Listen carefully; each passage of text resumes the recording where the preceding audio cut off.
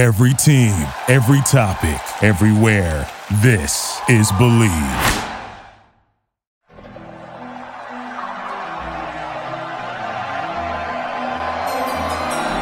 With the third pick in the 2019 NBA Draft, the New York Knicks select R.J. Barrett from Toronto Duke University.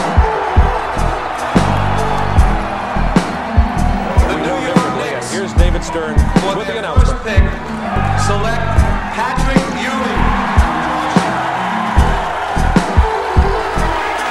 Basketball is back in New York City, my friend.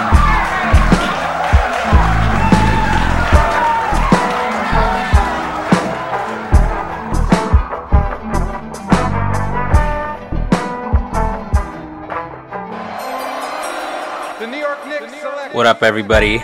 It's your boy, Prez, @_Presidente. Tired, weary, beleaguered, here at the end of the road, at the final stretch. We're recording on Tuesday. The draft is on Thursday evening. And we're almost there, folks. We're right in the middle of heavy smokescreen reporting season. There's a lot of nonsense flying around. So I have a special episode with a special guest who's going to help us ignore a lot of the nonsense and work through some of the things that we have to look forward to, right? We've been talking about all these guys for way too long, and odds are the Knicks are going to be in a better place in a week than they are right now, and we should talk about that and acknowledge that and not just take it for granted. So to talk about that, I have none other than the illustrious Jake Rosen @Jake in the Paint. He does basketball content, blogging, scouting, all types of stuff for Cerebro. Y'all may know Cerebro from past pod Strickland guests, Rohan or PD Webb. I think this completes the Cerebro family. And if there's other Cerebro people who I have to hunt down to get on the pod, I will find them. You may also know him formerly from SIS Hoops, from his podcast Tag the Roll. You may see him in these streets at tournaments, scouting these prospects, unlike me, who is doing this from my couch. And most importantly, little known fact, Jake is also a Knicks fan. So that's arguably more important than the rest of that stuff. So Jake, what's up? How you doing? You said you were going to add a couple points. I didn't know we were going that deep, but that was an incredible intro. Maybe the most detailed I've gotten in all my podcast appearances this cycle. So thank you for definitely getting us off on the right foot. You hit the nail on the head. We are deep. We are deep. We're up 48 hours outside the draft. I can't even look at my 2022 board. I don't know if you do a lot of your work in Google Docs. All my stuff is in Drive, and Drive has this feature when you repeatedly open a document at around the same time during the day, and my 2022 board has it's like, you usually open this around this time, and I'm just like, yep, I know. And so we are officially there, but pretty close to setting everything in stone. I think I have a couple more games that I want to hit, but it's been a long year, but I'm excited to recap it all, especially through the lens of the Knicks. Well, before we get started, I do have to make an announcement that Strickland has a Patreon. You can subscribe to it. There's a $6 tier that gets you access to this pod right here, Pod Strickland, but only on Fridays, the one that I do with Prez. That also gets you access to the Strickland mailbag that is hosted every other week by Andrew Steele and a rotating guests of co-hosts, which was fun. There's also, you get access to the Strickland Discord, where the conversation never stops. I think we've concocted about 7,000 possible trades up in the draft to get Jaden Ivey, some of which maybe we'll even talk about today on the pod. There's a $9 tier that gets you access to my podcast, my solo podcast, Strick and Roll, where I rant, rave, and yell about the Knicks even more. You also get access to wonderful weekly articles by Jack Huntley, Matthew Miranda, and others. Other wonderful authors we have, at Frank Barrett, Jeffrey Rasmussen. He wrote an article recently, which was excellent on there. There's further tiers. There's a $15 tier, $30 tier, $50 tier, and $100 tier. Those come with a variety of additional benefits, like live watch parties, listening in on pod recordings, merchandise discounts, and even potentially co-hosting a podcast one day yourself alongside yours truly. Whether you choose to subscribe or not, none of this would be possible without you. So, without further ado, let's get started. That's so funny. I didn't know that about Google. I wonder if that doesn't happen for me because I just permanently have my Google Sheet open, which has like all of the it's not just mine, it's like all of the Strickland's draft stuff from like the other people who do draft writing. So like multiple boards and like our nonsense mock draft that we did last week and like all types of other nonsense. So Google's probably like the algorithm's broken from how ridiculous this one document is for us. But yeah, so we're here, like you said. I didn't realize 48 hours, but obviously when you put it like that, it seems actually kind of stressful. So thanks for that. But yeah, so listeners, what I wanted to do with Jake is go on a little journey of hypotheticals and go from, well, first real quick, I want to hit some like just get Jake's thoughts on some philosophical how the Knicks should come at the draft kind of stuff, and then just kind of go from best outcome to better outcomes to good outcomes and just see where that takes us. But like taking a step back from all that, the Knicks is well documented. They're at a place where they don't have that like blue chip future supernova. They have a bunch of solid young pieces who, depending who you ask, are probably underrated. Listeners of this pod might say they're underrated. I might say they're underrated, but none of them are yet that kind of like untouchable or near untouchable, anywhere near that really.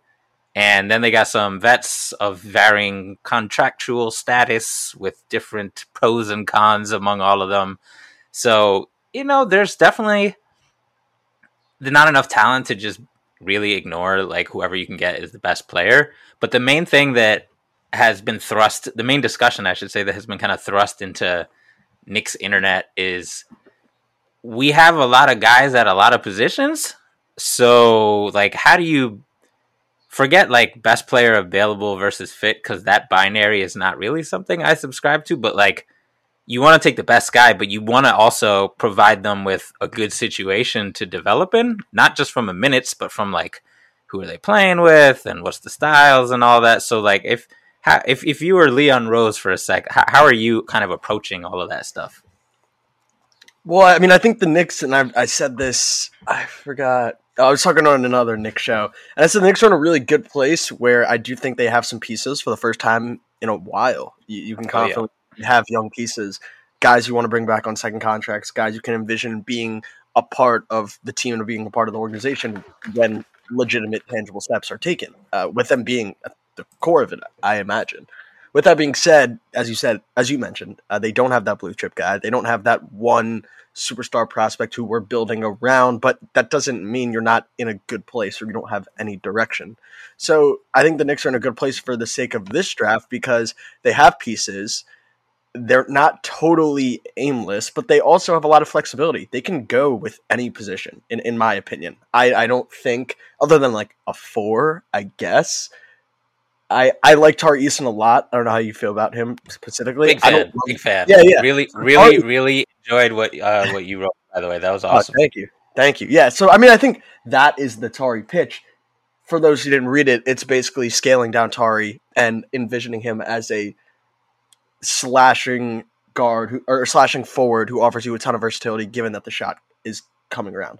The Knicks aren't necessarily in the best position to kind of mess around with that, but other than Tari, given how the board's going to shake out for them, and I guess we'll talk about that, Knicks are in a really good place to kind of just go with the best prospect they see available. And I think with the one caveat, and this is basically the argument I got in on this other Knicks podcast I was on, being Jalen Duren, and where you stand on Jalen Duren and Mitch. Because if you're going to re-sign Mitch, I don't think using a lottery pick on Jalen Duren makes sense, despite how I think he's very good.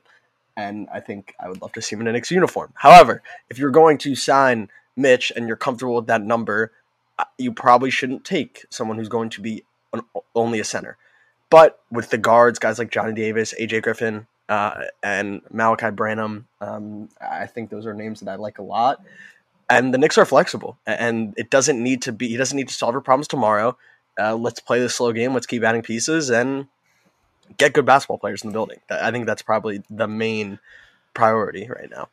my priority is solving all of the problems in 48 hours. In case you didn't know, Jake. Well, there's one way. There is. We can talk about right off the jump. There is one way where the quickest thing you're gonna get. Yeah. It's I mean, we're on the same page. That's the only way in this draft, in my opinion. But before we get to that,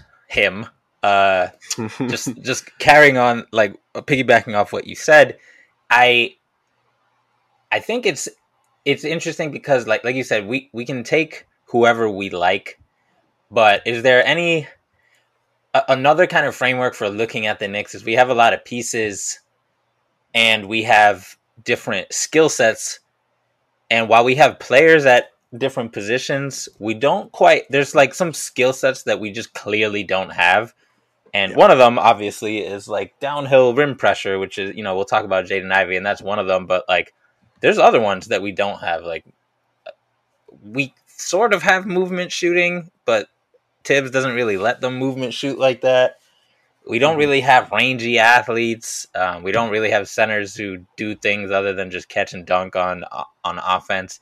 Does that really weigh in? Or? Chill. You might upset some listeners, as I've found throughout this cycle.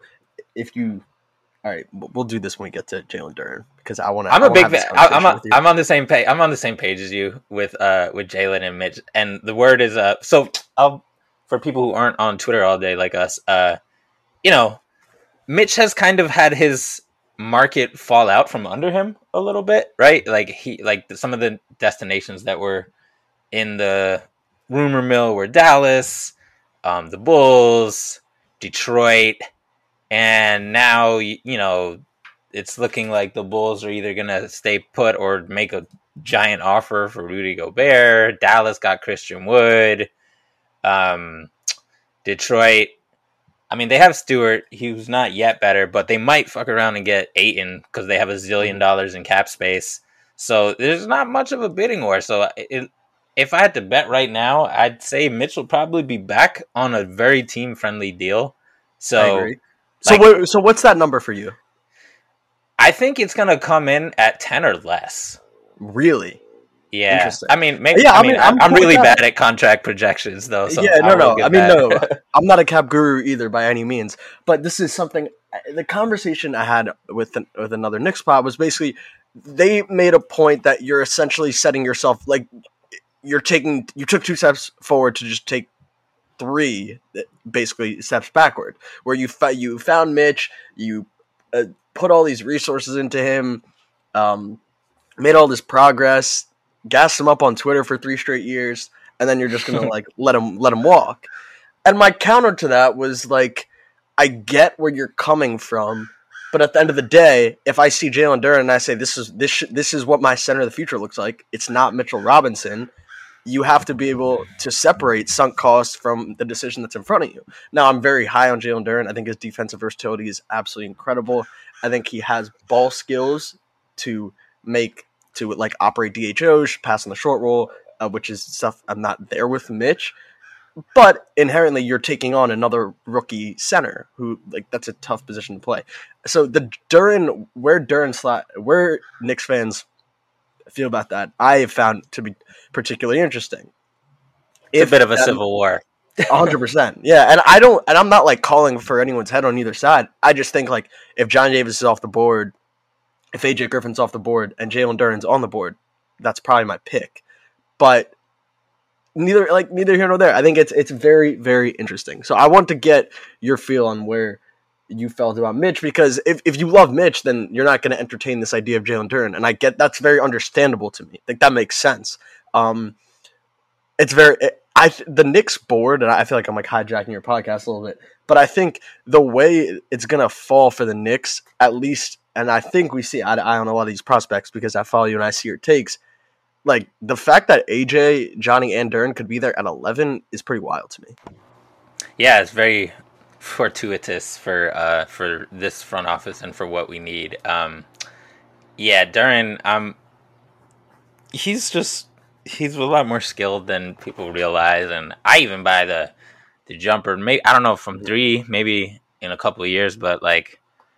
Honestly, it looks fine. Like from mid range, he hardly took any, so it's whatever. But like, guys go from okay to mediocre all the time in the NBA at shooting, and I don't really see any reason why he wouldn't any more than like some guard whose jumper looks okay but is inconsistent, like also goes to passable, right? And that's really all you're asking for him. So anyway, that's all to say is he's really young and he's a lot of promise.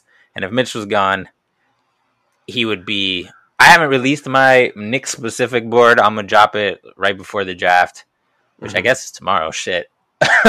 um, so I should probably look at that. But Duran is kind of high on there, just under the assumption that we don't know if Mitch is going to be gone or not. The Knicks know, so they could factor that in more accurately than I can here on Twitter or whatever. But I'm just making an assumption and kind of rolling with it. But I hear you on Duran. But let's talk about Ivy, because that's what the Knicks fans on the internet are really going through it right now, because we've gone through. At first, everybody was like, dare I hope, right? Like, do I get my hopes up? Should I even bother watching these highlights? We don't get good things in the draft. That's not what happens to us. We get nice things. We don't get great things, I should say. And I think like 75 to 85% of the fans I've seen have just decided, fuck it. Yes, I am. I'm going to get hyped. Heartbreak is no stranger. Whatever. It's just another heartbreak if it happens. If not, I'll be the happiest person. So everybody's kind of trying to read the tea leaves and look at the various reports to see what's real and what's not. And it's really interesting because the reports differ a lot, whether you're reading local New York reporters and national reporters, which is probably the case. It's not unique to the Knicks. It's just local guys tend to be more plugged into their own team's employees, right? Like, that's just how it goes. So I'm cautiously optimistic. I think it's less about what the Knicks have to offer and more about the competition for Ivy not really being that great. You're basically looking at the Wizards, Pacers, and Hawks, and then you're looking at a Kings team that wants a player who can really help now, and only the Hawks have that, unless you count Kyle Kuzma, which, whatever, cool. I like Point Kuz. I get to watch him here in DC. He's fun. So it's like 1.5 guys like that, but really, whoever can facilitate a 3-team deal to make that happen and compensate all the other parties involved is going to win out here. And I'm like, the Knicks have these assets that they were stocking for really a star trade, but you don't know when those are going to come about. So the advantage of having that war chest is if something like this happens and you got to do stuff and compensate multiple parties, then you can just dole stuff out, and it helps a lot. And I don't know if the Pacers or the Hawks really have incentive. I mean, not the Pacers, the Hawks or the Pistons have incentives to go all in, because they already have their superstar, or in Cade's case, superstar in the making.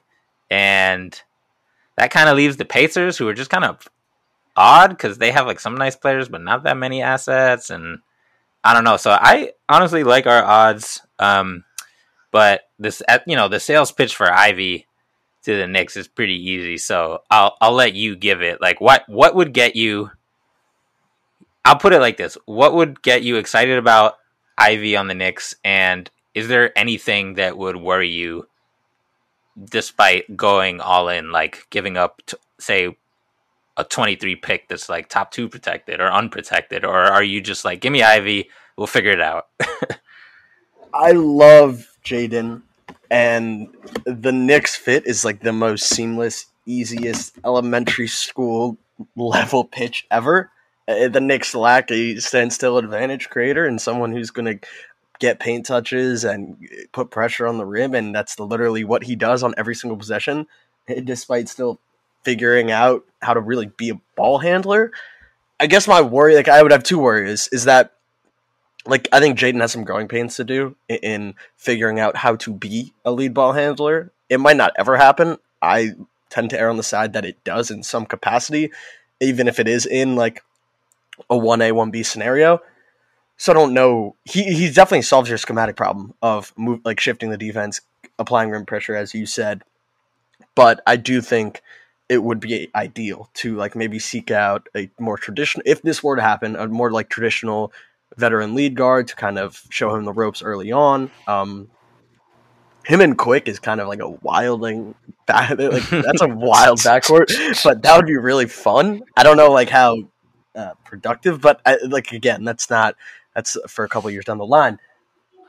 The words 2023 unprotected scare the shit out of me. I'm not gonna lie, because that would be the most Knicks thing ever to like just have something go wrong during the year. Who knows? Yeah, I'm like, what if RJ like breaks his kneecap? Yeah, on, like, day one? But it's true. Like, that's really who you're worried about, right? Like, who knows? Yeah. It would be like ideally if you have Jaden Ivey and RJ and Quick.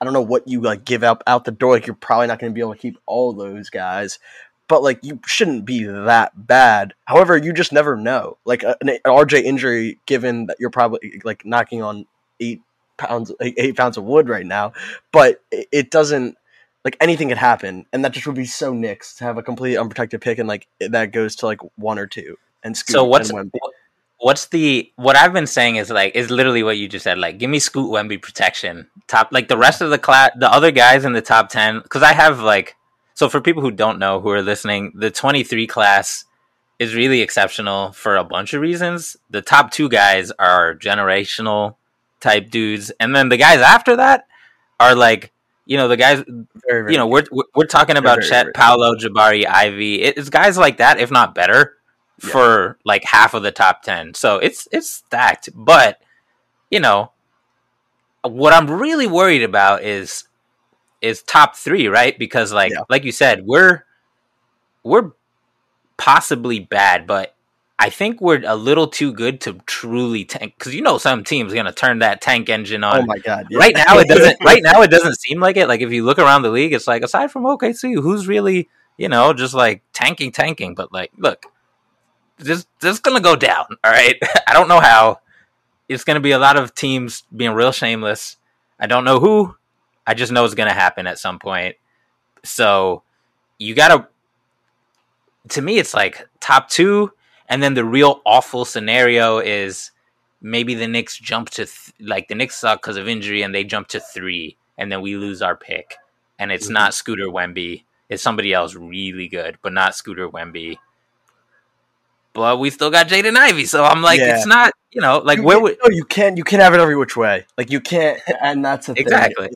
If you're confident in your Ivey evaluation, like which I am personally, and I think the Knicks front office should be as well. Like that gets RJ Barrett exactly what he's needed for as long as he's been in New York. Like RJ's ability to still take strides and produce despite him being in like a really poor context for his game specifically is really impressive. Like that's why I'm super optimistic on RJ. Is that like he's this downhill slasher who preys on advantages and we haven't he never has them. And he never has them. Right. And he's still been like a really bright spot for the Knicks and like someone I've thoroughly enjoyed watching. So I do think like, yes, the idea of that pick, like that would keep me up at night 100%. But at some point, like you got to pull the trigger and make the move. I'm just worried. Like apparently Collins is involved in these trade talks and like, yes, the contract is there. So you need to be willing to take on that money, but John Collins is really freaking good. So yeah, he's legit. And like, the asking if that's like the asking price, I don't know, man. It's going to be tough. It's going to be really interesting. What I've been thinking about from the jump is that when Luka and Trey, when they did that swap in 2018, 2018, to go from 5 to 3, they gave up an unprotected. So, like to move up 2 spots, and obviously you can't, all circumstances are different, and like the front office people are well more equipped in like their draft and their trade models and what holds what value. Like I have no idea about any of that stuff, but to move up 2 spots, like, and that's an unprotected for the following year, you got to think you're going to have to give up some serious capital. If like if a player of John Collins caliber is like remotely in the conversations to be acquired for that pick. Yeah, that sounds about right. Bleacher Report was saying that the John Collins stuff is actually going on separate from. So there's like 2 streams of reporting. There's like Bleacher Report saying that they have heard that the John Collins thing is separate. but parallel. And then there's other people who are like, you know how the reporting is nowadays. Like John Collins is in talks to go to the Kings, perhaps for Jaden Ivey or whatever. Where like the first part of the sentence is factual, the second part is just like Salt Bay sprinkling some like editorializing or whatever. Which, you know, whatever, reporters got to do what they got to do. But it'll be really interesting. My guess is it's going to be. I would actually guess that it's going to end up being a Knicks Hawks Kings deal, with stuff going to the Hawks, Collins going to the Kings, and Ivy going to the Knicks, and the Knicks have a lot of stuff to pass around to all parties involved. So that would and Barnes going to the Hawks, but I'm famously bad at fake trades. So don't even, you know what? Just don't pretend I didn't even say that. So my take would actually be that no one is good at fake trades. That would be my take. Such thing does not exist. As somebody who has to engage multiple fan bases, I will take your word over mine. I just do the scouting on no cap stuff, no fake trades. It's just Ivy's so good that this is how good Ivy is, that he got me firing up the trade machine. I haven't touched the trade machine for years. So this is serious business here. All right, cool. So yeah, I think we're on the same page with Ivy. He, you know, you mentioned another lead ball handler to show him the ropes. Once you get Ivy, it's kind of a win-win, because to me, if they say they try to get Jalen Brunson and the Mavs are like, no, we're going to spend all the money and pay him whatever you guys would pay him, cool. And then like quickly starts, and yeah, you might want a more veteran ball handler for some things, but for other things, it's pretty good to have Emmanuel quickly, especially the shooting. So, you know, you'll be fine. It might put a little bit of pressure on Ivy to help chip in, but honestly, I don't even think he would. I mean, it depends on how the front office clears the deck, but like they might, as a rookie, they might just like super sub him as like a 6-man, and, you know, maybe later in the year as the deadline passes, then start him or something like that. So, because there's ways to lessen the pressure on someone like Ivy. You don't want to go to the other spectrum, which is what we did with Obi, and play him 11 minutes a game as a rookie. But I'm sure if our problem is like, wow, Ivy's only playing 20 minutes as a 6th man, like current pre-draft Prez will take that in a heartbeat. So give me that rather than like, why is Alec Burks point guard, or why is Alfred Payton point guard? It's a different level of problem entirely. It's a first world problem. So yes, I'm down for that. All right. So moving along a little bit, assuming that, you know, the Kings decided we're going to take Ivy. All right. And the Knicks don't jump up in the draft beyond that. So let's say they're picking at 11. They're not trading for 7 or 9 with the Spurs or anything like that. Who are the guys who you like the most for the Knicks? You can go in whatever order you want. Johnny Davis has to start there. Number 5 on my personal board, and very seamless for the Knicks. Doesn't necessarily solve your standstill advantage creation problem, but considering I would say no one else in the class other than Jaden Ivey does, you can kind of just take that out of the equation because it's meaningless. It's a moot point. So if you're looking to stack more good players who can complement the infrastructure you've already built, can get on the floor and earn the trust of Tibbs, who is still our coach at the moment, Johnny Davis is going to defend the hell of the ball and be an absolute pest navigating screens. Probably my favorite thing to watch in the entire class, at least outside the top 3 or 4 for sure. So I really like him a lot. I think it's a little murky with the Knicks because I would love him to go to a situation where there are advantage creators and there are spacing. The Knicks, for all the things they do have and the intriguing pieces they do have, other than IQ and the shooting stuff, I think RJ is passable and has made strides, but it's not going to be like a seamless transition for Johnny, but the Knicks are far from done when it comes to team building, in my opinion, at least. Like, I think we have pieces, I think we have guys, and the guys are making intriguing progress. I think you can just add Johnny to the list and keep on building. You don't need to solve, as we said, you don't need to solve the problem, and considering there's probably one guy that solves the problem, unless we're talking about like Paulo, it's not happening. So there's one realistic player, and I wouldn't even know how realistic it is, that solves your problem in this draft. So if you go up and get him, as we discussed, great. That was a really fun world we were living in for 10 minutes.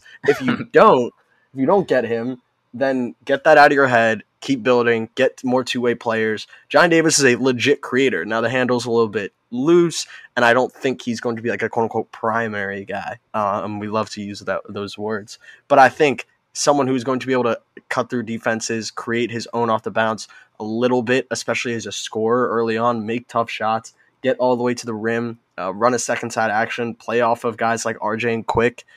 I think he's someone I'd love to see in New York. And assuming you don't get Ivy, he is my number one option for the Knicks. I've been going back and forth between him and AJ Griffin, but I think I'm with you.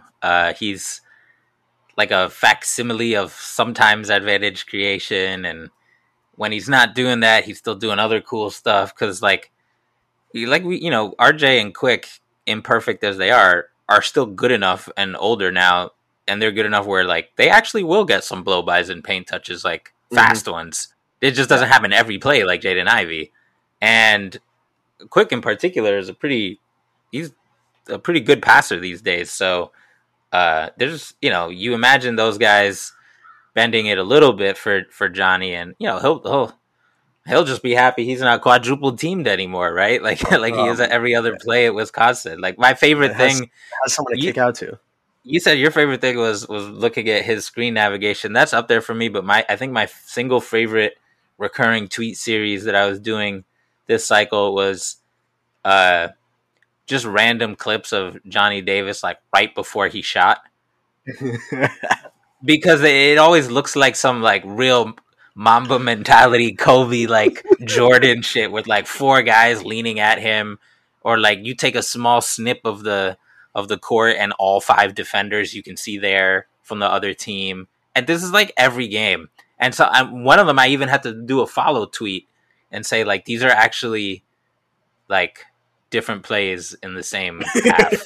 Like this isn't from different games or anything like that. Because I'm laughing, especially like I don't know for anyone listening. I go to Wisconsin, so I pretty much watched. I didn't know that. So pretty much watched almost every basketball game, whether it was scouting. It must be so fun. So fun, absolutely. Doesn't that make scouting harder though? I mean, if you're just like fired up all the time. So it definitely does. It helps. I didn't grow up a Wisconsin fan. I actually grew up a Michigan basketball fan, and I don't. Because of all the DMV guys they have there that I covered like when I was big in the high school scene here, I haven't completely cut my ties there, so I kind of root for both to the dismay of my college friends. Oof! But good thing my co-host Schwinn is not here on the pod as normal as an avid Wisconsin hater and Michigan fan. Yeah, I mean, but to the people like I go to Wisconsin, I obviously root for Wisconsin. They're my primary team to root for. But they make it so hard because there are so many times I'm like, you have this guy, like you have this top 10 pick, you have one of the best players in the entire country, and you will not run him off a pin down once. Like you will not do anything to make his life easy. He did get a lot of pick and rolls, which I will give them credit for, and Johnny was ridiculously good there. Like master rejecting the screen, played with a ton of great pace, got downhill when he could. But other than that, it was like when he was off the ball, there was no creativity to get him in an advantageous situation. They had no ball handlers other than Chucky, who ended up being pretty good towards the end of the year. But other than Chucky, it was a lot of post-ups. And post-ups are notorious, especially when they are the Wisconsin post-ups, of not generating the attention of multiple defenders. Like, they're going to post you up, defense going to... What I would always tell people is playing against Wisconsin as like a help side wing must have been so fun. Like, you just don't have to rotate. You can just chill. There's no rotation. If you're guarding Johnny, it's going to be pretty tough. But if you're guarding, like, Brad Davison, like you'll just navigate a couple like off ball screens. It's like playing 21. Yeah, you're only worried. It's every man. You're just worried about the one guy. 100%. Like I'm gonna chill in the corner and like I'll dig down. If I have to navigate a screen, I'll navigate a screen. But the whole concept of like being a low man, rotating down, then Xing out to this closeout, and then sliding and re-scrambling, like no, non-existent. Did not happen. So you take someone like Johnny, who I envisioned, I published a piece on him today and kind of outlined what I picture his real NBA role to look like. And now it will require him to kind of rewire himself because he was very heavy on the ball, 32% usage, had ball stopping tendencies at times, if we're going to be real. But with that being said, it's like a legit real creator. He is capable of getting paint touches on his own, even with the handle. Like, he's a legit downhill athlete, incredible functional strength, knows how to displace defenders. Like, when he got any sliver of space, he was getting downhill and shooting through that gap. He's such a great functional athlete. And for folks who are listening and don't know, haven't heard that term, basically, like, it's probably an oversimplification, but, like, for Knicks fans, there's like J.R. Smith athleticism, right? Where it's like, oh my God, he can dunk contest, he can catch alley-oops, and in transition, he's going to jump and maybe posterize somebody. And then there's all the other stuff, like how quickly can you shuffle side to side? How quickly can you flip your hips and squeeze through a tight space to chase, Duncan Robinson around a screen or whatever? And like, can you take a hit from Jaylen Brown and not like go flying out of bounds and shit like that? And I feel like Johnny's good at all that boring stuff, but he's also solid at the fun stuff, not necessarily vertically, although he did catch a couple bodies at the rim early on in the season, and he can jump off. Like, I remember he had 2 dunks. One of them was like a legit 1-foot jump dunk. Another one was 2 foot. So like, he's not he's not some like below the rim bum out here, but his first step is also kind of solid. So he's just a solid all around athlete. Are you ready for the NBA champs to be crowned? Join the finals action with DraftKings Sportsbook, an official sports betting partner of the NBA. New customers can make any $5 NBA bet and get $150 in free bets instantly. Looking to turn another small bet into a big payday during the NBA Finals? With a DraftKings same-game parlay, you can do just that. This NBA season, a customer placed a $5 same-game parlay and won over $5,000. Create your own parlay by combining multiple bets like which team will win, total threes made, total rebounds, and more. And boom, you have a shot at an even bigger payout. Download the DraftKings Sportsbook app now. Use promo code TBPN. Make any $5 bet during the NBA Finals and get $150 in free bets instantly. That's promo code TBPN only at DraftKings Sportsbook, an official sports betting partner of the NBA. Minimum age and eligibility restrictions apply. See show notes for details. Yes, that's what I came away with. He's like, I do believe he's an underrated athlete. Like, he is very strong, and he's quick downhill, man. Like, he will explode. I'm just really, really high on him. Definitely one of my favorite prospects in the class, and I do think he's a big time Knicks guy. Like, him and RJ. If those guys are your 2 and a 3, and IQ can take a leap and like become a point guard, I don't know. Where do you stand on that? Do you think that could be a potential fill? Yeah, I actually think the IQ things that we saw last season, like those leaps are not normal.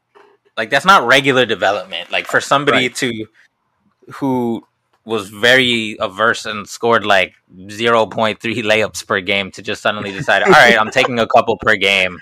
And, sometimes he's going to look silly and other times he's going to look really cool and score because has really good touch.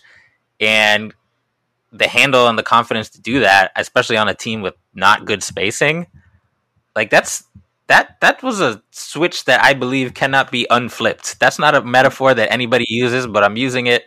Or what's the real metaphor? Oh, you can't unring that belt. There. That's what it is. Like, he started that, and I don't really see any reason for that to not continue, because that was basically the last 20 games of the season, and we didn't really play teams that were resting their guys. It was like the full Miami Heat and shit like that he was the one who led the comeback against, and he was kind of doing it. Like, this isn't Obi shooting 40%, where I'm like, even if Obi takes a step forward, I'm pretty sure he's not going to shoot 40% all year.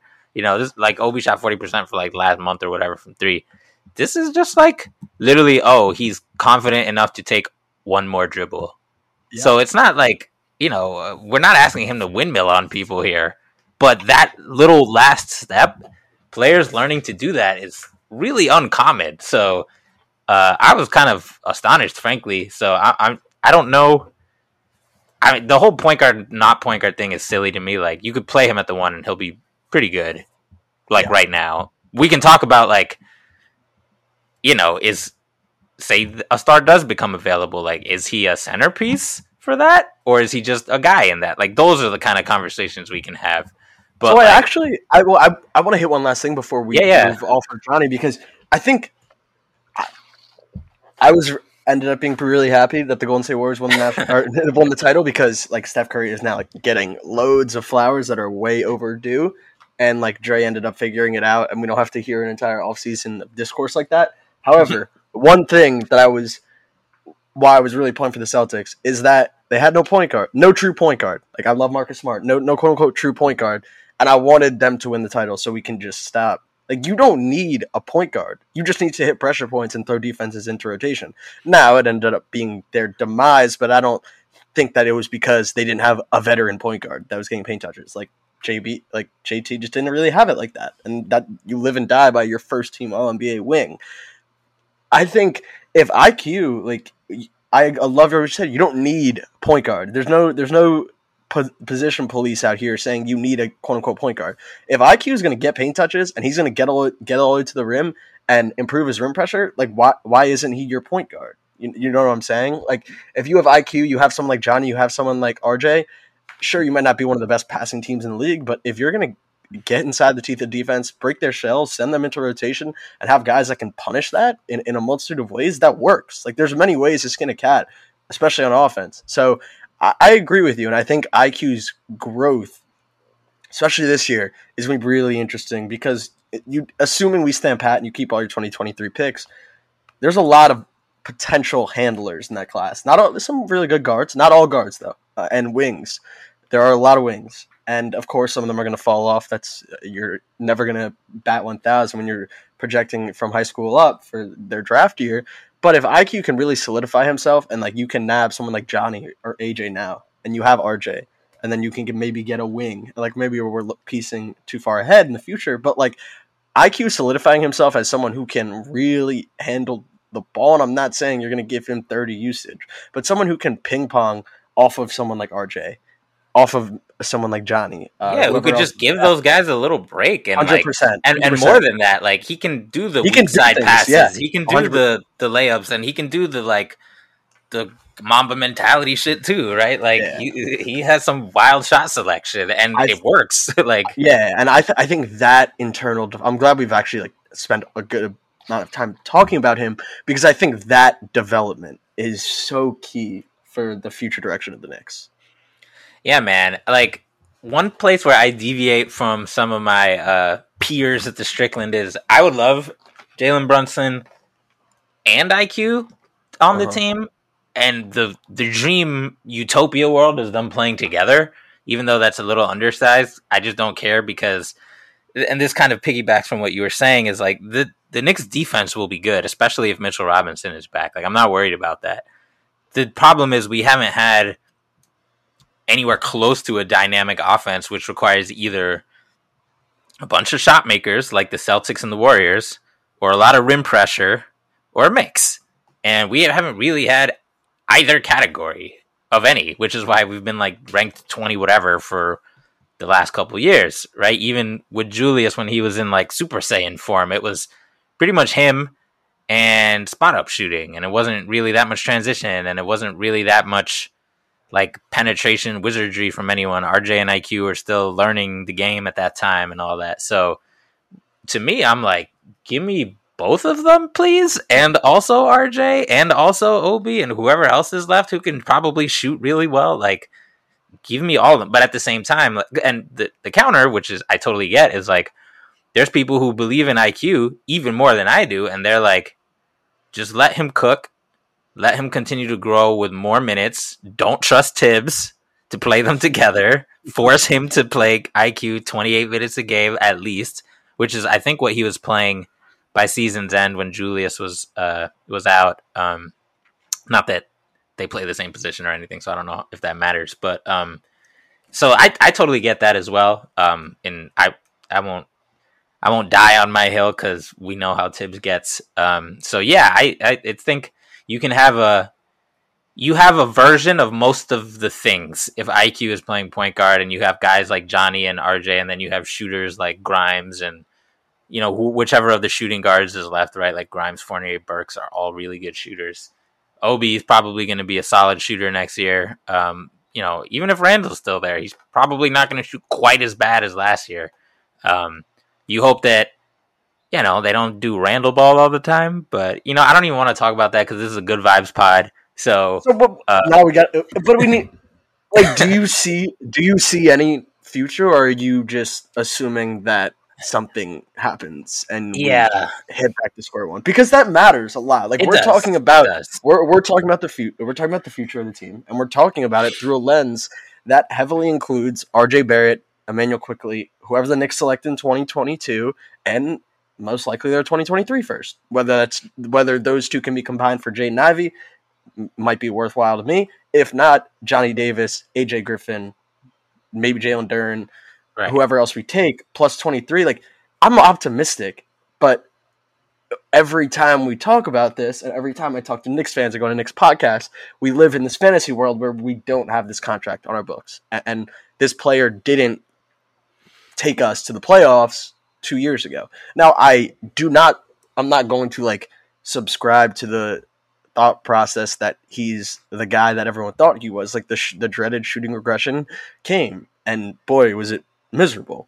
And I don't think that there is a long-term future with him as a focal point. I think you had to do that contract. He was that good, and your hand was forced.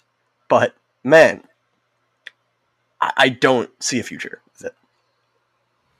Yeah, I don't think he's in the long-term cards. It's more of a if rather than a when. Because if he has a slight bounce back, so the big question is, what is his value right now, right? And there's some people, like I've seen some, not Jake Fisher was doing the green room with somebody else who does draft stuff. I don't remember who. And not Jake, but the other guy was saying that, like, oh, he's a negative contract. I don't know if I think he's a negative contract. I've gone back and forth with this with a lot of people. Yeah, I'm on the fence. Where do you stand on that? I don't think he's a negative because, to me, like, there's two things that need to happen for him to be positive. One is he has to not shoot 3-pointers quite as horribly as he did last year, and two is there has to be another guy on the team to automatically take him down a notch in the hierarchy. And I think number one is going to happen most times, right? I mean, he may shoot like 30% again, in which case he's really cooked and really fucked. But if he shoots like 35% from three, then that's passable given, the other parts of his game, like passing and rebounding and, playing with force when he's doing his thing correctly. And that stuff is all good. And then most other teams actually do have that guy, right? Like, you look at the Kings, you look at the Hawks, you look at, like, there's very few teams that don't have that guy. Maybe, like, the Pacers, like, there's a few teams that don't really have a alpha ball handler type, but most do. So, like, pick a team, and, like, I don't think Randall's going to clash with, someone like De'Aaron Fox, who has a 30 usage every year and has almost averaged 30 points a game several times. Like, it's, like, we think he's going to do what he did for the Knicks on every team. And I just don't see how that's possible on teams. There's so many really good players in the NBA. Now, I don't blame teams for saying that might be true, but I'm going to let someone else figure it out, right? So, like, I totally get that as well. That would be my thing is, where is there evidence, of this not being a high usage ball dominant player? I think that's the best thing for the Knicks would honestly be get Jaden Ivey and Jaden Ivey explodes and Randall somehow learns how to shoot spot up threes and just play within the flow and makes plus one passes and attack closeouts and be a dope post passer who doesn't go tunnel vision all the time. He doesn't do tunnel vision all the time. Like, his passing is very good occasionally, but you get my point. Is that, like, learning to, that's what you said, is someone else needs to kind of take the reins from him and force him off of this pedestal. It's really interesting, though. I strongly reside in the last camp you laid out, which is like, hey, you might be right here, but I'm sure as hell not going to be the person to try to figure it out, especially if it requires me to give up assets. And that's why I kind of err on the side of him being a negative asset on that contract. I said this in the next group chat that I'm in with some friends from school and got a ton of instant dislikes. And I was just like, you can dislike this message, you can disagree with what I'm saying, but make the pitch for me. And So they're just like, so here's a question: yeah. is a swap situation to you? Does that mean like negative, like one, like I don't know what to do with this large contract for like another? Like, where do you fall in that camp? Because to me, like, that has always seemed like the most likely, and there's different versions of that, right? Like, no, That's like what I was Harrison gonna say. Barnes is expiring this year, so I don't even. He is a big whatever contract, but like he's not multiple years, right? Like, cause like say Julius or Gordon Hayward or someone like that. So this is what I'll say. Because to me, it's not necessarily he's a negative contract to me because if you are going to shop him, you need to match salary, and the team that's taking him on needs to be willing to take on that money. I'm not going to call him a negative asset because the Knicks themselves owe him this much money. The Knicks, the Knicks books don't matter to me right now. right. You know what I'm saying? So that distinction you just made, I think, is important. And like some people who say negative asset mean that, but other people mean like, oh, we have to attach a pick because of how bad he is at basketball on this contract. But so I would swap another. I don't know what the example is, but if you said, hey, there's this wing out there who is cool being the third option and he's going to play his game, but he's not going to infringe on what you're trying to build. Yeah, like Harrison Barnes, but not Harrison Barnes. Or maybe Harrison Barnes if the Kings get weird, right? Like that's my issue with Randall. And that's why I say he's a negative asset because I think his game is super unscalable. And if someone's going to willing to take on that book or take on that contract on their books, it's because they're like looking for every time this conversation, it's like, oh, you don't think he's the piece that can put someone on the top? I'm like, that's one hell of an expensive piece to put you over the top, dude. Like, that contract is not dirt cheap by any means, but he is more of a negative asset to me because it just doesn't fit what the Knicks are trying to do and should be trying to do, I should say, at all. And so it's a negative asset for those two reasons. If you in that swap you outlined, which is like, hey, we're just going to take on someone else's bad contract, but like they're just going to sit in the corner and provide ancillary creation, like play solid defense, and they're never going to produce for us the amount that their contract is worth. But it doesn't matter because we're letting the young guys play, we're getting them reps, we're moving the right developmental direction. Like the Knicks spent like $50 million on expirings like a couple summers ago, and I'm supposed to believe that the books are cooked because we have Randall. It's not about the books. It's more about like we finally have these guys, and there's just this one player who doesn't fit the timeline, doesn't fit the way I think the team should be playing basketball, and there's clearly some friction. Like I'm not in the locker room, but I've watched a lot of basketball in my life. Body language matters. The way you react to things on the court matters, and I just think it kind of reached an unsalvageable point last year. I don't know if I'm being dramatic, but it got tough. It got super tough at times. Yeah, I'm kind of with you. I don't think you can go back to the place before that, and I don't think it's like a personal thing really. Like most of the guys when they talk about him, it's fine, and it doesn't look like they're BSing. But like in terms of just on the court, that's different, right? Nobody's saying he's like a bad person or anything like that. Yeah. So it's just like vibes on the court. Like I got friends I hoop with who I hate hooping with, like, and I'm really good friends with them. It's just how it is. So that's not an unusual thing at any level of basketball. So yeah, I think I agree with you. We'll have, the question is like, where do the front office draw the line, right? In terms of going fishing for that sort of stuff. We'll see. It would be nice if we find out an answer in the next 48 hours. If not, I'm not going to panic though. So I'm just going to focus on who we got. I do want to hit a couple of other guys real quick. We talked about Johnny, who is right up there. There's three guys in particular I wanted to ask you about, and I'll let you go in whatever order. Is AJ Griffin, Tari Eason, and Jalen Williams. And this is Ian, right? Yes, sorry, Santa Clara Jalen. I don't care about the center and his taking charges. Sorry. This is why I had to come on this podcast. Every minute we've spent talking, my day is made now. There you go. Yeah. So what do you like?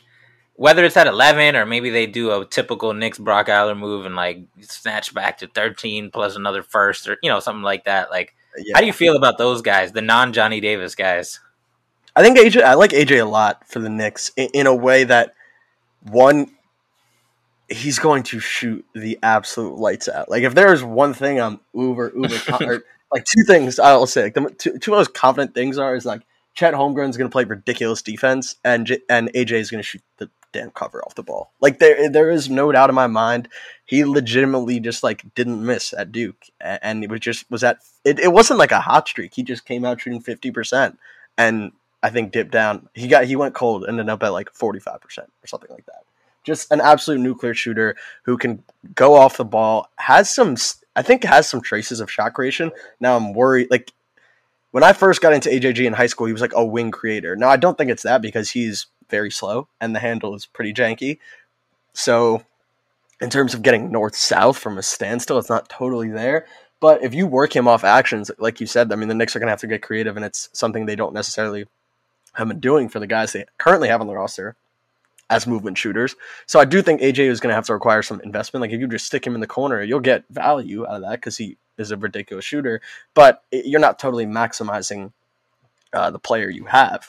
So I think, but again, what I really like is that that's just another building block. Like AJ can play with anybody. He's not going to require a ton of ball touches. He's not going to require you to run an offense a certain way. Like he's going to get his. It's going to play within the flow of your offense. And that's why I loved him at Duke. Like my AJ piece was very complimentary of him and the role he took at Duke as just like a complimentary spacer and then attacking in spurts and picking his spots very well, which is not the player we saw in high school.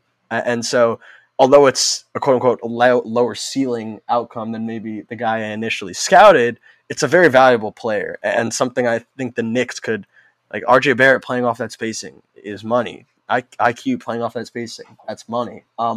Yeah, we saw the difference that stuff makes with just having IQ and Grimes out there, right? Yep. And Fournier out there. Like RJ spent most of his time with the starters, which is like Burks and Fournier can shoot, but like, the Burks point guard experiment didn't really do any favors to Burks himself or anyone else.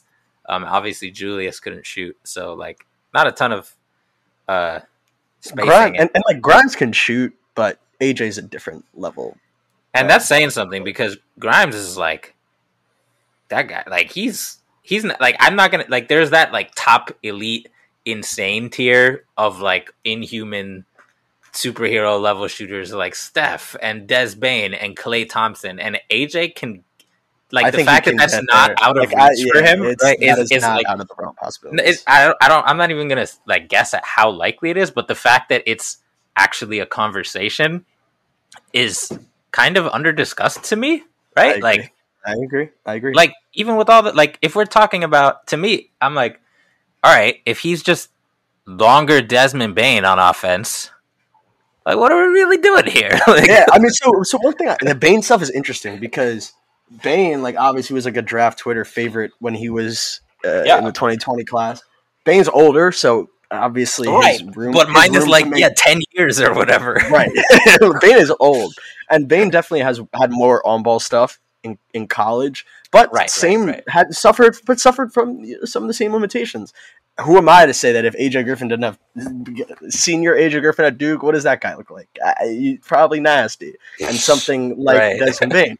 But one thing that is similar is like the shooting. Like Desmond Bane's shooting profile was bulletproof, and AJ's shooting profile for everything you can get your hands on is just as bulletproof. The eye test matches it. Like I don't want to hear anything about the wide base. I actually don't want to hear a single thing. You shoot 45% from three, you can shoot however you want, like literally however you want. And I think AJ is just, again, not going to solve your problems, especially now when it comes to self-created paint touches, but adding another valuable piece. And you just keep stacking those.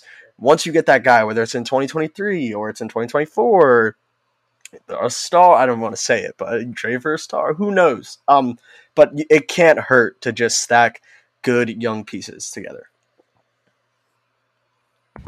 Yeah, I'm with you. And the only other AJ thing I wanted to ask you is, like, we don't know, like, he has seemingly fallen from, like, the 5 to 8 convo to the 8 to 12 convo for no real reason other than the passage of time and perhaps a couple of guys rising, but there hasn't even been other guys rising that much aside from like Daniels in the combine or after the combine and with workouts and stuff. As far as top 10 guys go, like I don't know anybody else who's Matherin as well, I'd say, has kind of jumped.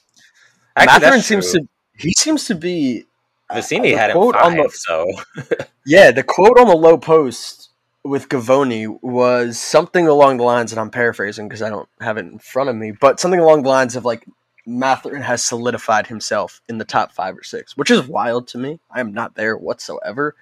I don't really understand it. If you're picking an off-ball shooter, you should probably pick the guy who just spent 10 minutes gassing up on how seasoned and no holes in his shooting profile. Matherin's very good off-ball shooter, don't get me wrong, and obviously has more pure tools than someone like AJ Griffin. But we talked about functionality early in the draft, and not entirely functional to me as a slasher or ball handler. But yeah, I don't even think we're going to be in a position to draft Matherin, which is fine with me, anyways. So yeah, go on though. Other than Matherin, no, you're right because like I can say it because other people have said it, but like the Knicks really liked Matherin as well, and so like they're not alone in that respect, right? They probably see a little more upside than you and I see in terms of like some of these tools being a little less functional. So yeah, that is interesting. But like what I worry about is, and again, I don't even know if there's any real honest good way to answer this, but like we're not doctors, right? We don't have the medicals in front of us. Mm-hmm. I just wonder if that drop is because teams are like, he's good, but I'm gonna let somebody else take a chance on the series of leg injuries. None of them are like, oh, his knee ACL exploded or whatever, but like it's just a lot of them. So again, I don't even feel like I have the qualifications to even think about speculating on that, but that's something the Knicks are going to have to, I don't know where the line is, but like that's something they'll have to think about. Yep. No, totally agreed. And then what was Tari? We want to talk about Tari? Yeah, Tari and then Jalen. And Jalen Williams. Okay, so Tari's really fun to watch. And like I think you kind of just start there, like a little bit erratic, definitely erratic at times. We'll have to be reined in a little bit. But a ferocious straight line driver who, talk about functional strength, just barreling through dudes, takes contact on the chin, very right hand dominant. Will definitely need to get a little bit more ambidextrous as a slasher and finisher, but very much improved as a shooter. Got to about 36%, 37%, if I recall, after pretty much scorching the Nets in conference play. Solid intermediate game at times. Was more comfortable with the floater, but it's not entirely there yet. A lot of his stuff is flash based, but it's strength. You're betting on strength, shooting, and straight line slashing, along with the defensive versatility where he's an absolute monster. Like at the point of attack, quick, strong. He's ultra competitive, and I think he's just going to find his way in the league. I'm not entirely sure how valuable the niche is, and a lot of it is going to depend on how good the shot is. Because if the shot isn't there and it betrays him, the whole thing kind of falls apart, in my opinion. I think some people are kind of labeling him with this creation upside. I'm not totally there. I just think the feel is very much not there, and not very selective at picking his spots at all. And that's what you like about him in a more complementary role. He's just always on go, putting his head down, getting to the rim, attacking tilts in the defense. But in LSU is very much in a more standstill role, which he was able to show the case of the bag, but also there was a lot of bad stuff as well. So Tari is someone that it's a little bit confusing with the Knicks because he is another. Do you think Tari's a wing or a forward, really? Yes. I think he's more of a wing who like all of the wings. Big, small, medium, all at the same time somehow, because on defense he moves more like a 3-4, but he also is big enough to play even the 5 a little bit, and he's strong enough to, I mean, he's not going to power through Joel Embiid, but he's going to power through a lot of dudes, like you said, so he's definitely just a very prototype, like, wing, however you want to define it. He's probably that. Like, even looking at his height, right? He's like 6'8" with a long 6'8" with a long neck. So like if you look at him shoulder to shoulder, he's probably like closer to somebody who's like 6'6", which is not that tall. No, I think he's a legit 6'8", and I think the shot is going to matter for him as much as anyone else in the class, because the whole thing comes together if he's spacing the floor. If he's garnering closeouts and he's going to be able to rip and get downhill, then I really do think he can carry some offensive value in addition to the defensive versatility, which I think will be the initial draw for him early in the career. If the shot fades and he's getting short closeouts or teams are sagging off and he's going to see the driving lanes are a little bit more closed off, it requires some more decision-making and quick processing on the fly, then I think things get a little bit murky. So I like Tari a lot. I would prefer, while I also have AJ and Johnny ahead of them on my individual board, not Nick's, I think the other two are better fits. But Tari's going to be a solid NBA player, in my opinion. I'd have him top 10 on my own board. Yeah, if we go back to the one fantasy world, not the Ivy one, the no Randall one. The no Randall one. I got to specify. And that's the one where I like Tari's fit becomes cleaner to me, even with the Obi, because like you said, you have the backup minutes, and then you can also like mix and match a little bit. In theory, will Tibbs actually do that? I don't know, but in theory, you could do that. And I buy the shot. To me, like showing shooting improvement, like the ability to change and tweak successfully over time, that goes a long way with me. And I also actually like his. I mean, I'm not going to turn this into a shooting mechanics pod as much as I would love to, but I'm buying it definitely from a standstill, and I wouldn't even rule out not movement, but like baby off the dribble stuff. Like I wouldn't rule that out quite just yet. If there is a world that we're living in 3 to 4 years where Tari is just like knocking down hang dribble threes, I'm very excited to see that. He hit some, but it's his freshman year shooting profile was really bad. So, and I kind of wrote this in my piece. I don't know. People are asking me. Yeah, that's totally fair. Like, I don't know. How am I supposed to tell you if this is a 1 year anomaly?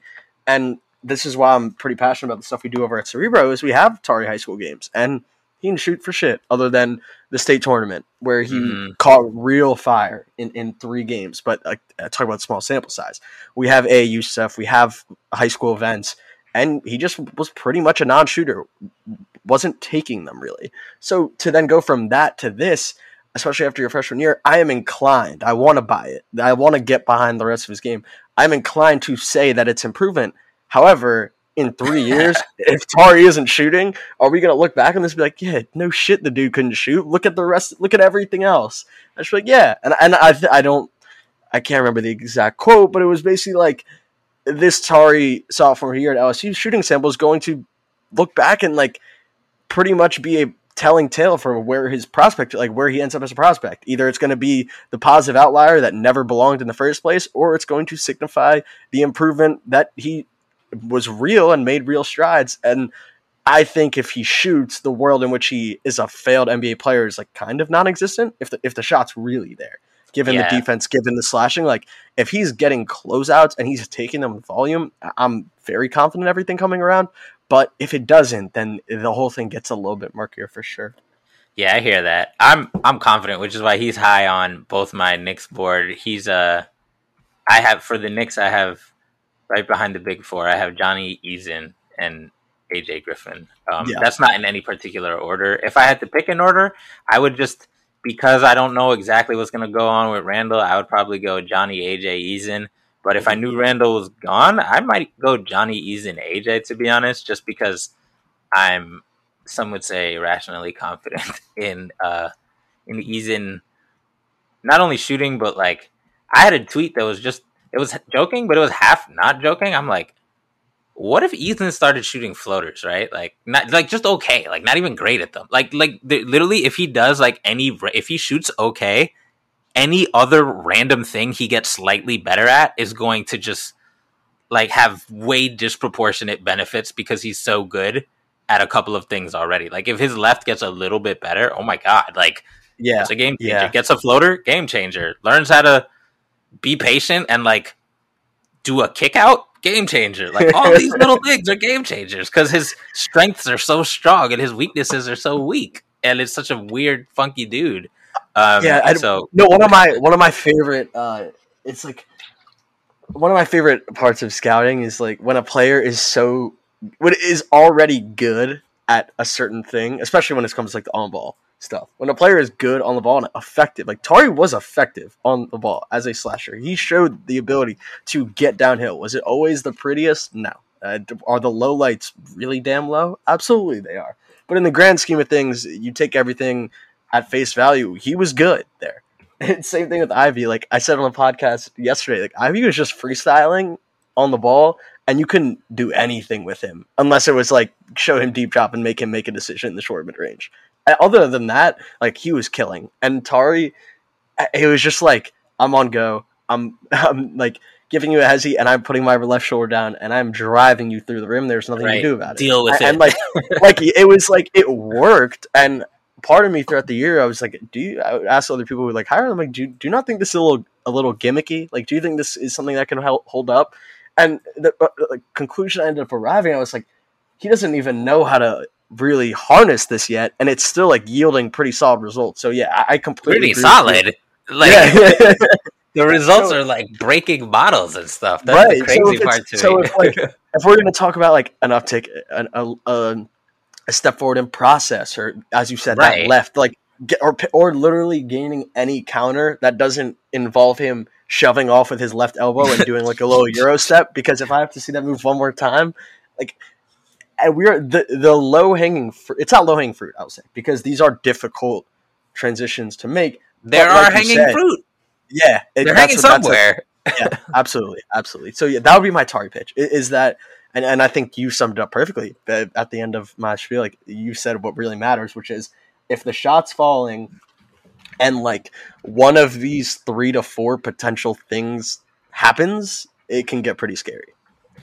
Yeah, I'm with you, and I don't know, like the Tari stuff. You can either see the flaws and be like, "Oh man, that'll come to bite him in the butt in the NBA," or you can see the flaws and be like, "Wow, imagine if he was this productive with all these flaws. Imagine if he fixes some of them." So, like, count me among the more optimistic ones.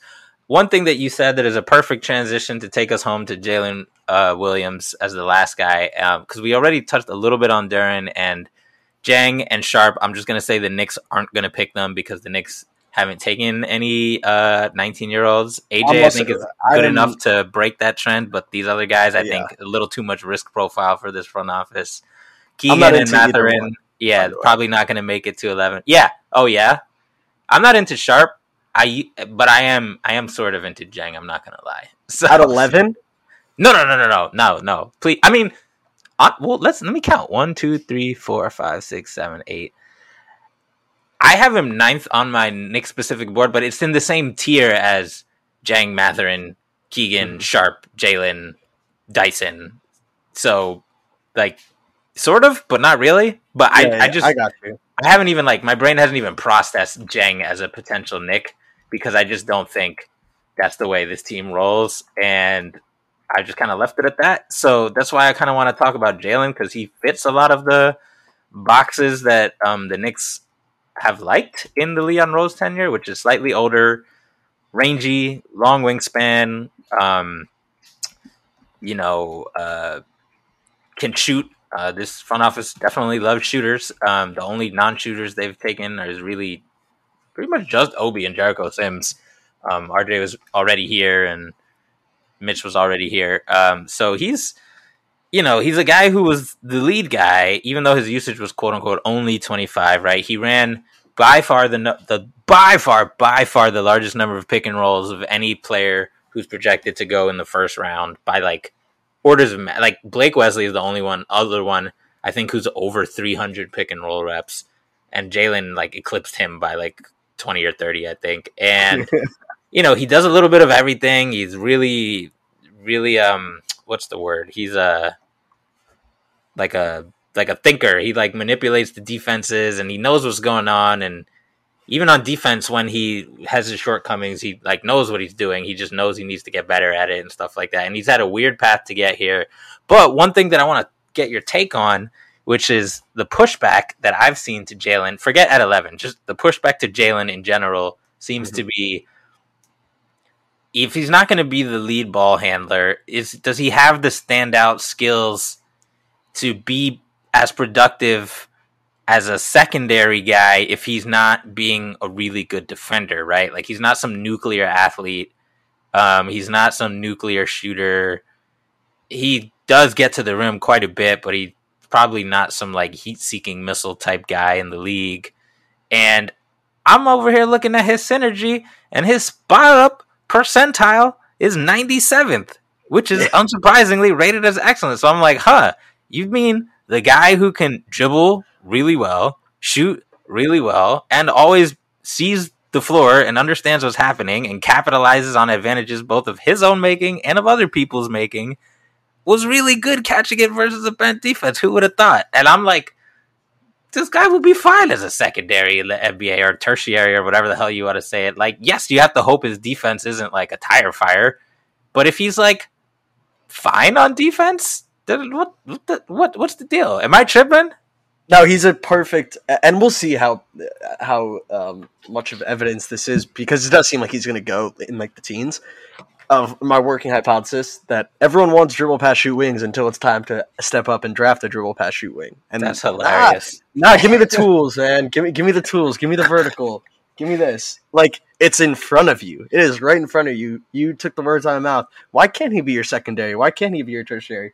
Absolute cash as a spot up shooter. I really do trust the jumper, especially off the catch and shoot. So me too. Why can't the 6'6" guy who's going to space the floor and then we'll just run your second or third side action? And why doesn't that work? That blows my mind. He's 6'6". If he was 6'2" or 6'3", this is a different conversation. Like, if he's was a big 6'6", he's not skinny either. So, but if he's 6'2", or 6'3" and doesn't have and isn't a crazy bursty athlete, and is he going to be your primary, whatever? Like, he is 6'6". And I actually do like his team defense. I think he's really smart. I think point of attack, he can have some trouble. And, like, the screen navigation, like, he's very upright. He moves. He's just slow. And I think the rim stuff was a little WCC and Merchant-esque in, like, some aspects. I don't think he's totally hopeless there at all. But, like, you compare his rim numbers. Like, I don't think you can just take those without any grains of salt based on some of the clips and some of the stuff I watched. It's like, yeah, you're probably not getting that off against Power 5 teams. But it's besides the point, because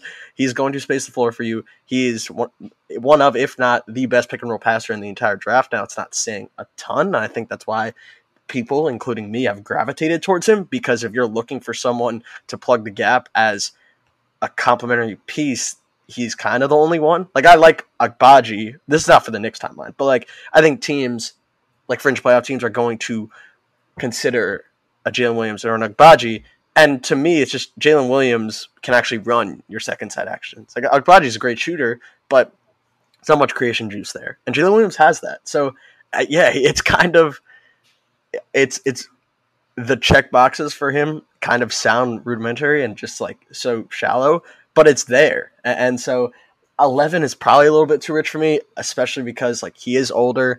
I don't think there's a ton of untapped ceiling stuff there, so he doesn't totally excite me for the Knicks. And with when I'm taking a more future oriented mindset, but if you're someone like the Cavs at 14, them at 14, fit. The Hawks, if they stick at 16, it's like a no brainer to me.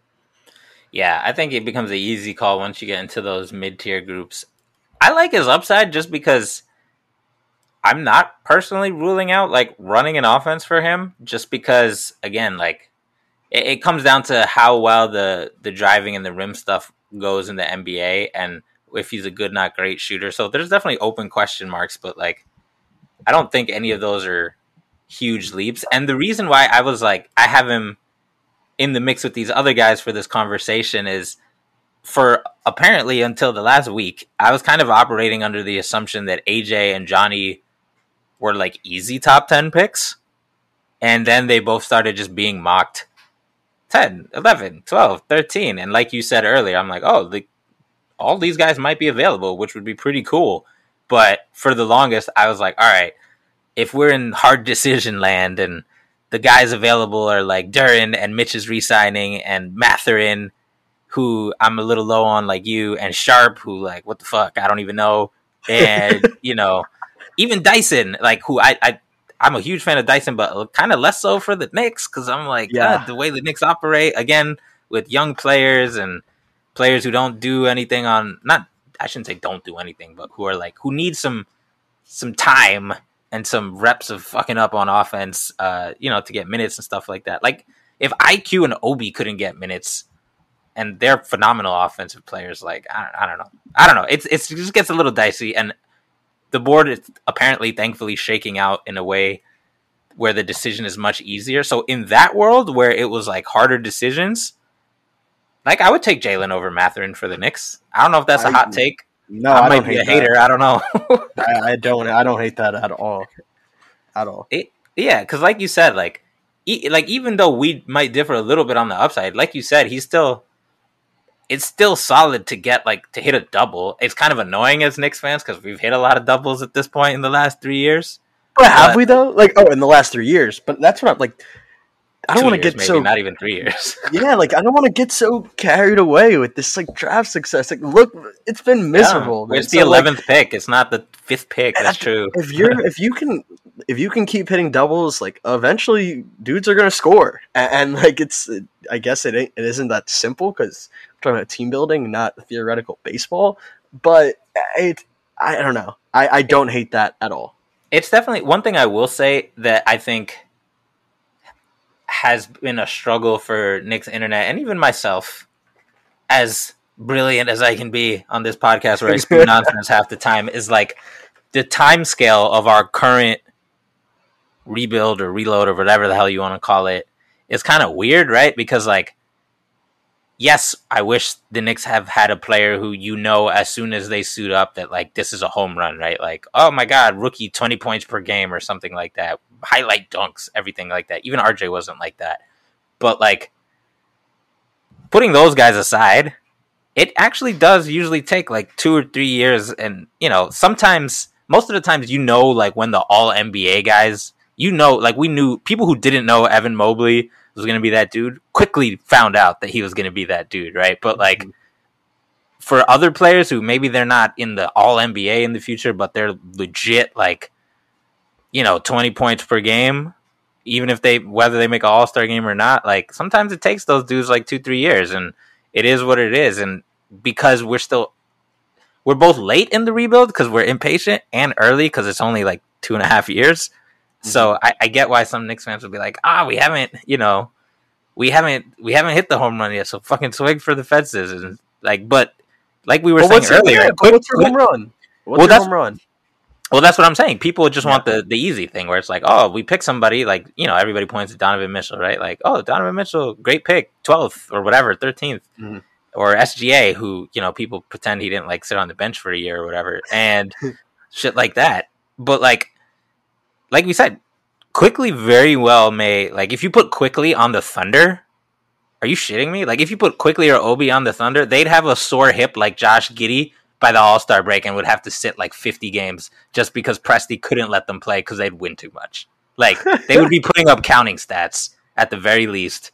And we don't get that because we have Tibbs. And, IQ became his favorite child and managed to only play 20 minutes a game, which is a sign of true love from Tibbs. So it's hard out here for the kids, but give it time. Yeah. You're right. It's some time. Of the doubles, maybe someone makes an error, you score from second. I'm forcing the metaphor, but whatever, it is what it is. So, yeah. So I guess that's as good a note as any to end on.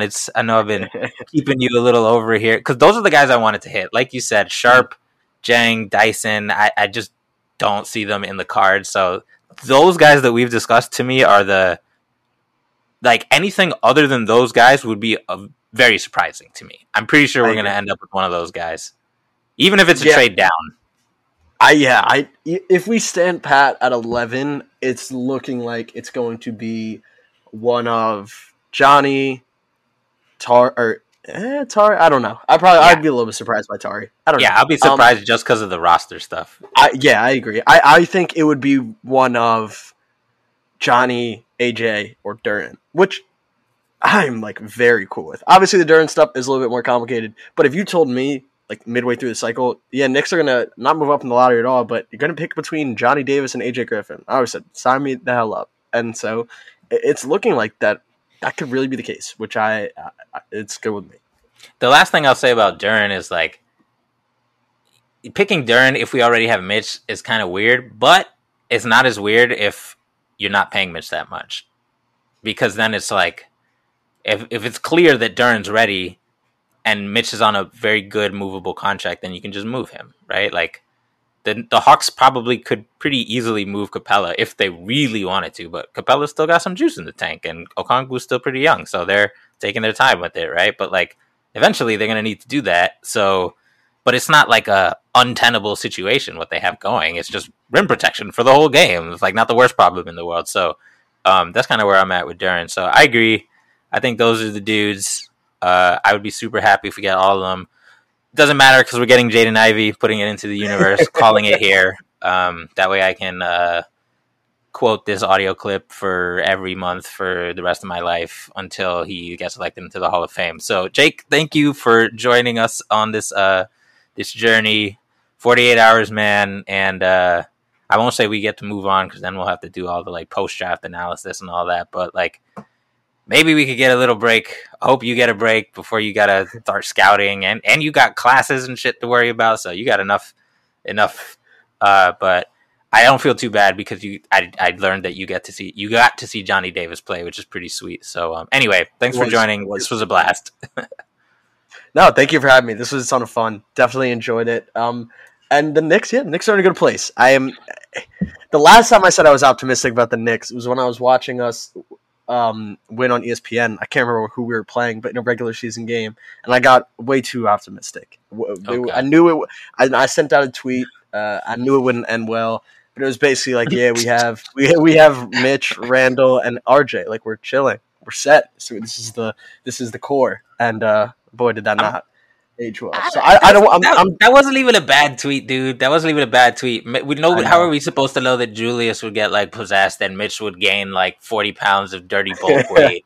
That doesn't happen. But it happened. But it does. It does happen. But I am more grounded. I am cautiously optimistic. Well, you can put it that way. There you go. You heard him. You can find him at Jake in the Paint on Twitter, writing for Cerebro Sports, both of which you should be following. That is his account and Cerebro.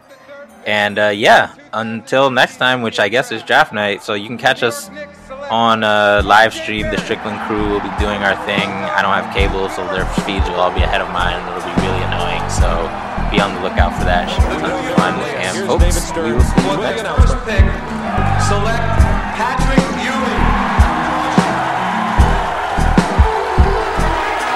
Basketball is back in New York City, my friend.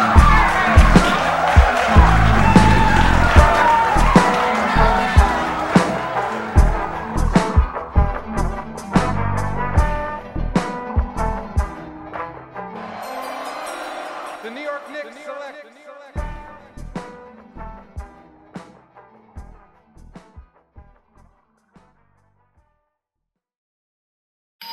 Our house is a mess. Come on in. I'm Amber Wallen, internet comedian, plant queen, and host of your new favorite podcast, Fly on the Wallen. Okay, that's pretty presumptuous to assume that this is going to be their favorite podcast, by the way. Like, come on, Amber. Anyway, that wasp that you just heard interrupt me is my husband. And co-host, Benjamin Wallen, also a comedian, and I host people at our home. I have a great wine collection in my cellar. Well, you mean the mini fridge? Yeah, it's a mini fridge. It's a mini fridge. New episodes of Fly on the Wallen drop every Wednesday. Listen in as we discuss relationships, books, and keeping our sweet baby kid alive while we make laughs on the internet. Subscribe to Fly on the Wallen wherever you get your podcasts.